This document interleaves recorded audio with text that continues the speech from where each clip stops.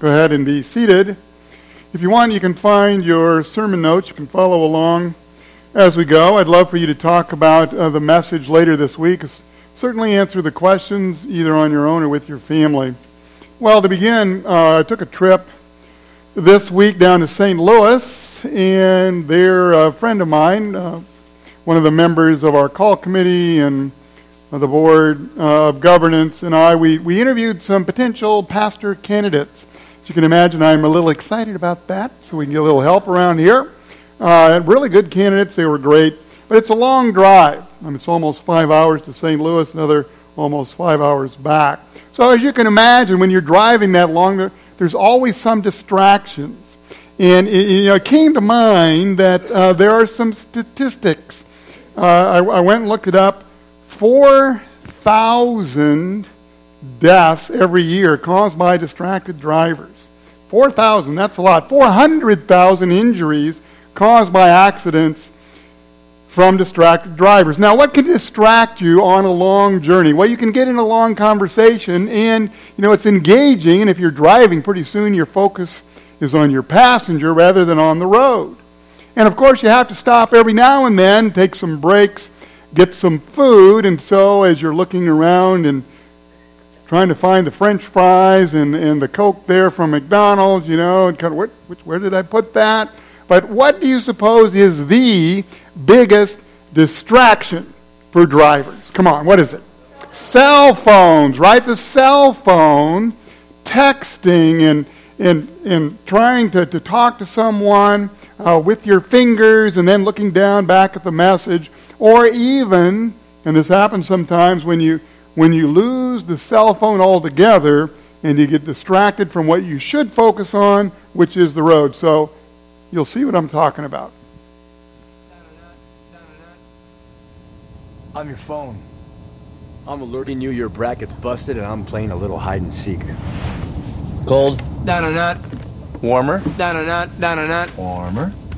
Boiling. Jackpot. And if you've got cut rate car insurance, you could be picking up these charges yourself. So get Allstate, where agents help keep you protected from mayhem. Like me. March's Mayhem. Are you in good hands? You may not know that I have a side job these days. I'm selling a little car insurance. So no, we're not here to talk about car insurance at all. We're here to talk about a different kind of mayhem than you saw there in that commercial, and that is spiritual mayhem, spiritual destruction that can lead to a whole lot more casualties than those who are injured physically, and even those that die. Because if we are distracted, if we lose our focus on the cross and the one who died there, we can end up in a far worse place, the place of eternal destruction. So we need to talk about this whole idea of temptation. So I want you to say this with me. Turn to your neighbor and say, temptation is real. Can you do that? Temptation is real. So now we're going to be honest here. We've done our confession in church already, so you get to raise your hand now. How many of you have been tempted by anything that you knew was wrong this week? Anybody been tempted by anything? We all are, right? It is real. It's something that we are all aware of. Temptation is real. Sometimes it's from our own sinful flesh. Or it might be the allure of the world. But it can also be from the devil himself. You see, Satan has already been defeated by Jesus. Jesus won the victory on the cross when he said, "It is finished." He wasn't saying, "I give up," but what he was saying was, "I have defeated sin, death, and the devil. The victory is won." And the devil knows this. He cannot harm Jesus anymore, but he can harm you. And the way that he does that is to tempt you, to lead you away from the will of God. So this is the other thing that we need to acknowledge today, that temptation is persistent because the tempter is persistent, which means he's real. He's not just some cartoon character with the horns and the pointy tail and the pitchfork. The devil and his minions just like God's angels are real.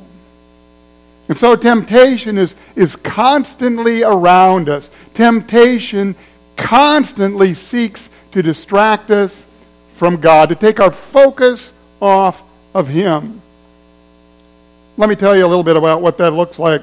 Did anybody notice last night that there was a wind storm? Anybody notice that? Wow.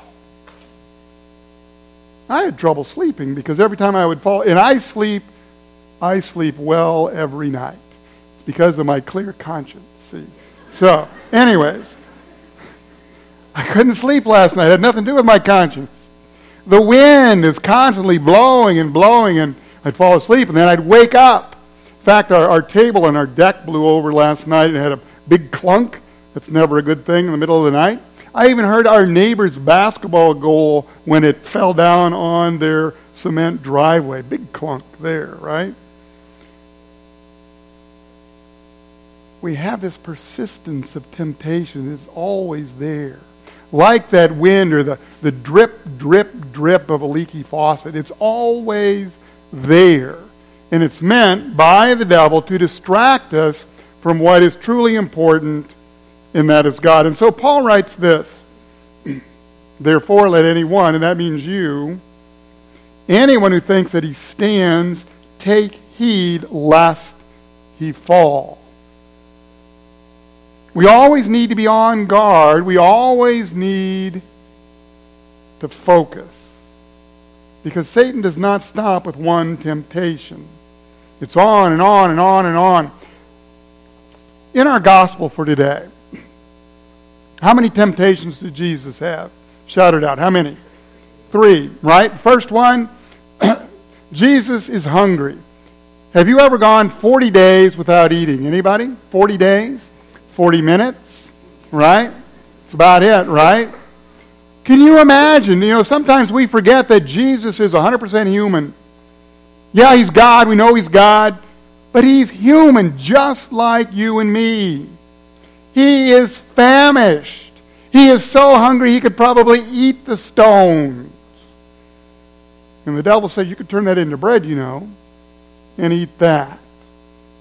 What would you do if you were hungry?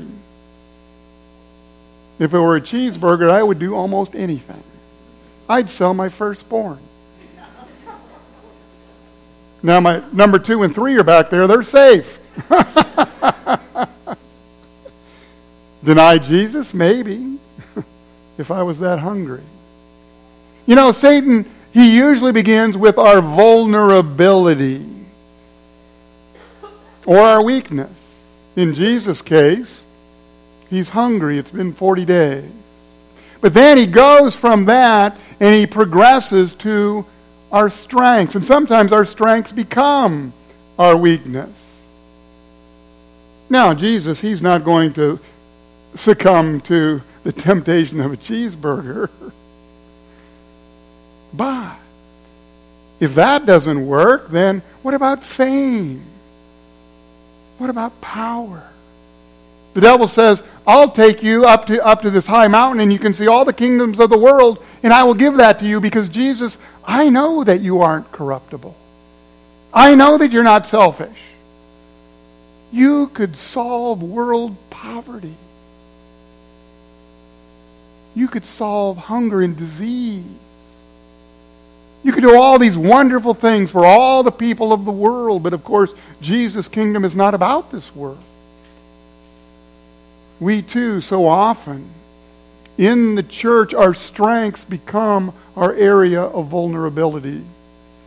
You know what Satan's number one strategy is in the church? The number one way that he tempts the people of God? Any guesses? Division. How many denominations are there in the world today? Christian denominations. Any guesses? Hundreds, thousands. And we say, yeah, well, we're right. And you're wrong. Even within our own church from time to time, our righteousness becomes our vulnerability. Let me just ask you, has there been division? Now, I'm not talking about our church, because there's never division here, but in the greater Christian world, has there been any division over COVID? Of course. Satan's strategy is to constantly come after us one way or another until we fall. Now, I've got an example here, or several.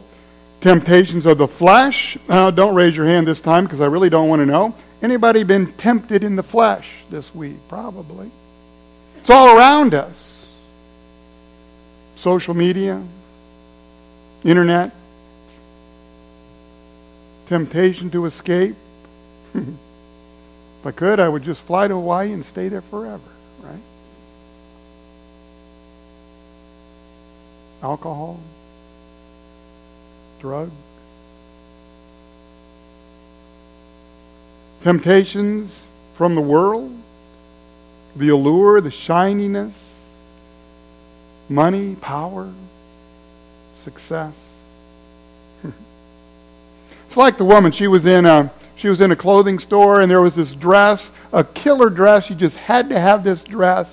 But she looked at the price tag, and, well, she was in a store anyways, where she had no business being. She could not afford anything in the store. But she wants it. She's got to have it. But she's a good Christian woman, so what does she do? She does what we do. Either out loud or in her mind, we say, Satan, get behind me. Have you ever done that, right? Get rid of the temptation. Well, then she hears this devilish voice that says, the dress looks just as good from behind. He's persistent. Over and over and over until we fall. Now, the other thing that we need to recognize is that temptation is not only persistent, it is also progressive. It starts small, it grows, and then it becomes deadly. It's innocuous in the beginning. No big deal. Let's take a look here at adultery. Attraction. We're wired by God to be attracted to the opposite sex. Guys in particular. You know, the old adage, you can look, but don't touch if it's not your spouse. No harm, no foul. Then it progresses to something greater, not just an attraction, but a thought, an imagination. I wonder what it would be like. And then it becomes lust, and you think, well, still, I haven't done anything wrong. I haven't acted on my impulse. But then you have this business trip, this thing, which becomes a one-night fling. And you think, well, my spouse will never know. But then you find yourself entangled. And it becomes a full-blown affair. What started maybe as something emotional now is physical and sexual. And finally then, your marriage is ruined. It's like you have a shovel and you're digging a hole, and you take that dirt and you pile it over here, and the hole gets deeper and it gets deeper and it gets deeper, and pretty soon you find yourself looking up to the top, and you wonder and you think there is absolutely no way out of this. That's how temptation works. Begins with the thought, and that is sown, and then it grows and it matures and becomes an action. And then that action is sown and it grows and it matures and it becomes a habit. And the habit then leads to a change in our character, and finally that character leads to a destiny that we had never intended.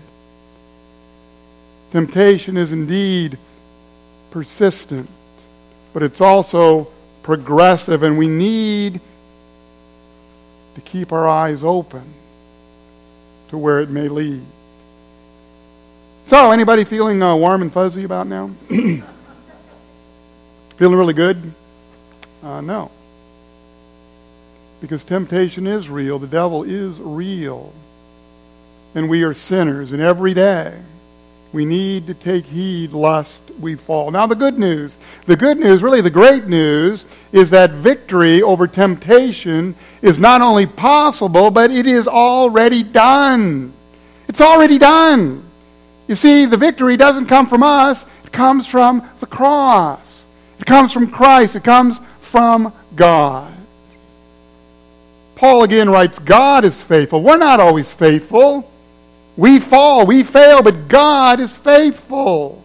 And He will not let you be tempted beyond your ability. But with the temptation, He will also provide the way of escape, that you may be able to endure it. You see, Jesus has already conquered temptation in the wilderness. Each of the 3 times. Turn the stones into bread. No. It is written, man doesn't live on bread alone, but on every word that proceeds from the mouth of God.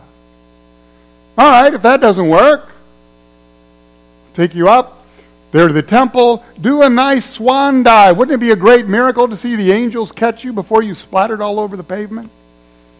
You would have so many followers, Jesus, that you couldn't fill a stadium with all the believers. Nope, that's not what I'm here for. All right, then look at all the kingdoms of the world. It could all be yours. Do you notice the one thing that Satan does not offer to Jesus? Do you know what it is? He does not offer him eternal life. Because he can't. Only God can do that. And because Jesus did not submit to temptation, not only here in the wilderness, but also in the garden, when his Father could have taken the cup of suffering from him. Or again in front of Pilate, when Pilate too wanted to point out that he could have any kingdom in the world, and Jesus says, my kingdom is not of this world. And certainly at Golgotha, when the nails are pounded into his flesh, he continued on to death so that you and I could live. And not just in heaven, but right here on earth, with the victory that Christ has won over temptation.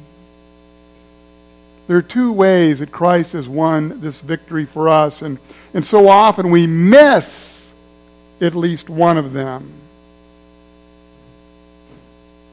What did we do early in the service? What do we do every service? You confess that you're a sinner, that you have failed, that you've given in to temptation. Does that sound like victory? No, because that would rely on us. The victory is Christ given to us. Imagine your bank account. If it's anything like mine, it doesn't have a whole lot in it. Now imagine someone putting in all the gold and the silver and the cash and the crypto for whatever it's worth in your account. And you didn't earn it, but it's there. That's Christ's righteousness. An eternal righteousness that He has put into your account before the eyes of God. We count that as forgiveness and new life in salvation. So in Christ we do have victory because we have forgiveness. We are not condemned as we ought to be. Christ has gone to the cross and paid the penalty for our sin. But it gets even better than that. It goes on to say that He will provide the way of escape that you not only will be able to, but you can endure temptation. Raise your hand if you would like to endure and overcome temptation. Anybody? Yeah, me. And we recognize that we won't in every single circumstance overcome it. And the reason is because we rely on our own power. But God says rely on His power. To run away from the thing or the situation or the circumstance that is tempting us in the first place. What great news for us that when we do stumble, Christ lifts us up. When we do fail, we rely on the success of Christ. That we are forgiven. And we also have the ability to endure any temptation that could ever come to us. And so we need not be distracted. We can focus our eyes on Jesus, who is the author and the perfecter of our faith, so that on this journey of life, we can be on the right road, the road to the cross in the empty tomb, the road that always leads to God. And if you notice, it's a rather beautiful road if we only look. May God grant it to you for Jesus' sake. Amen. Let's all rise then and profess our faith today.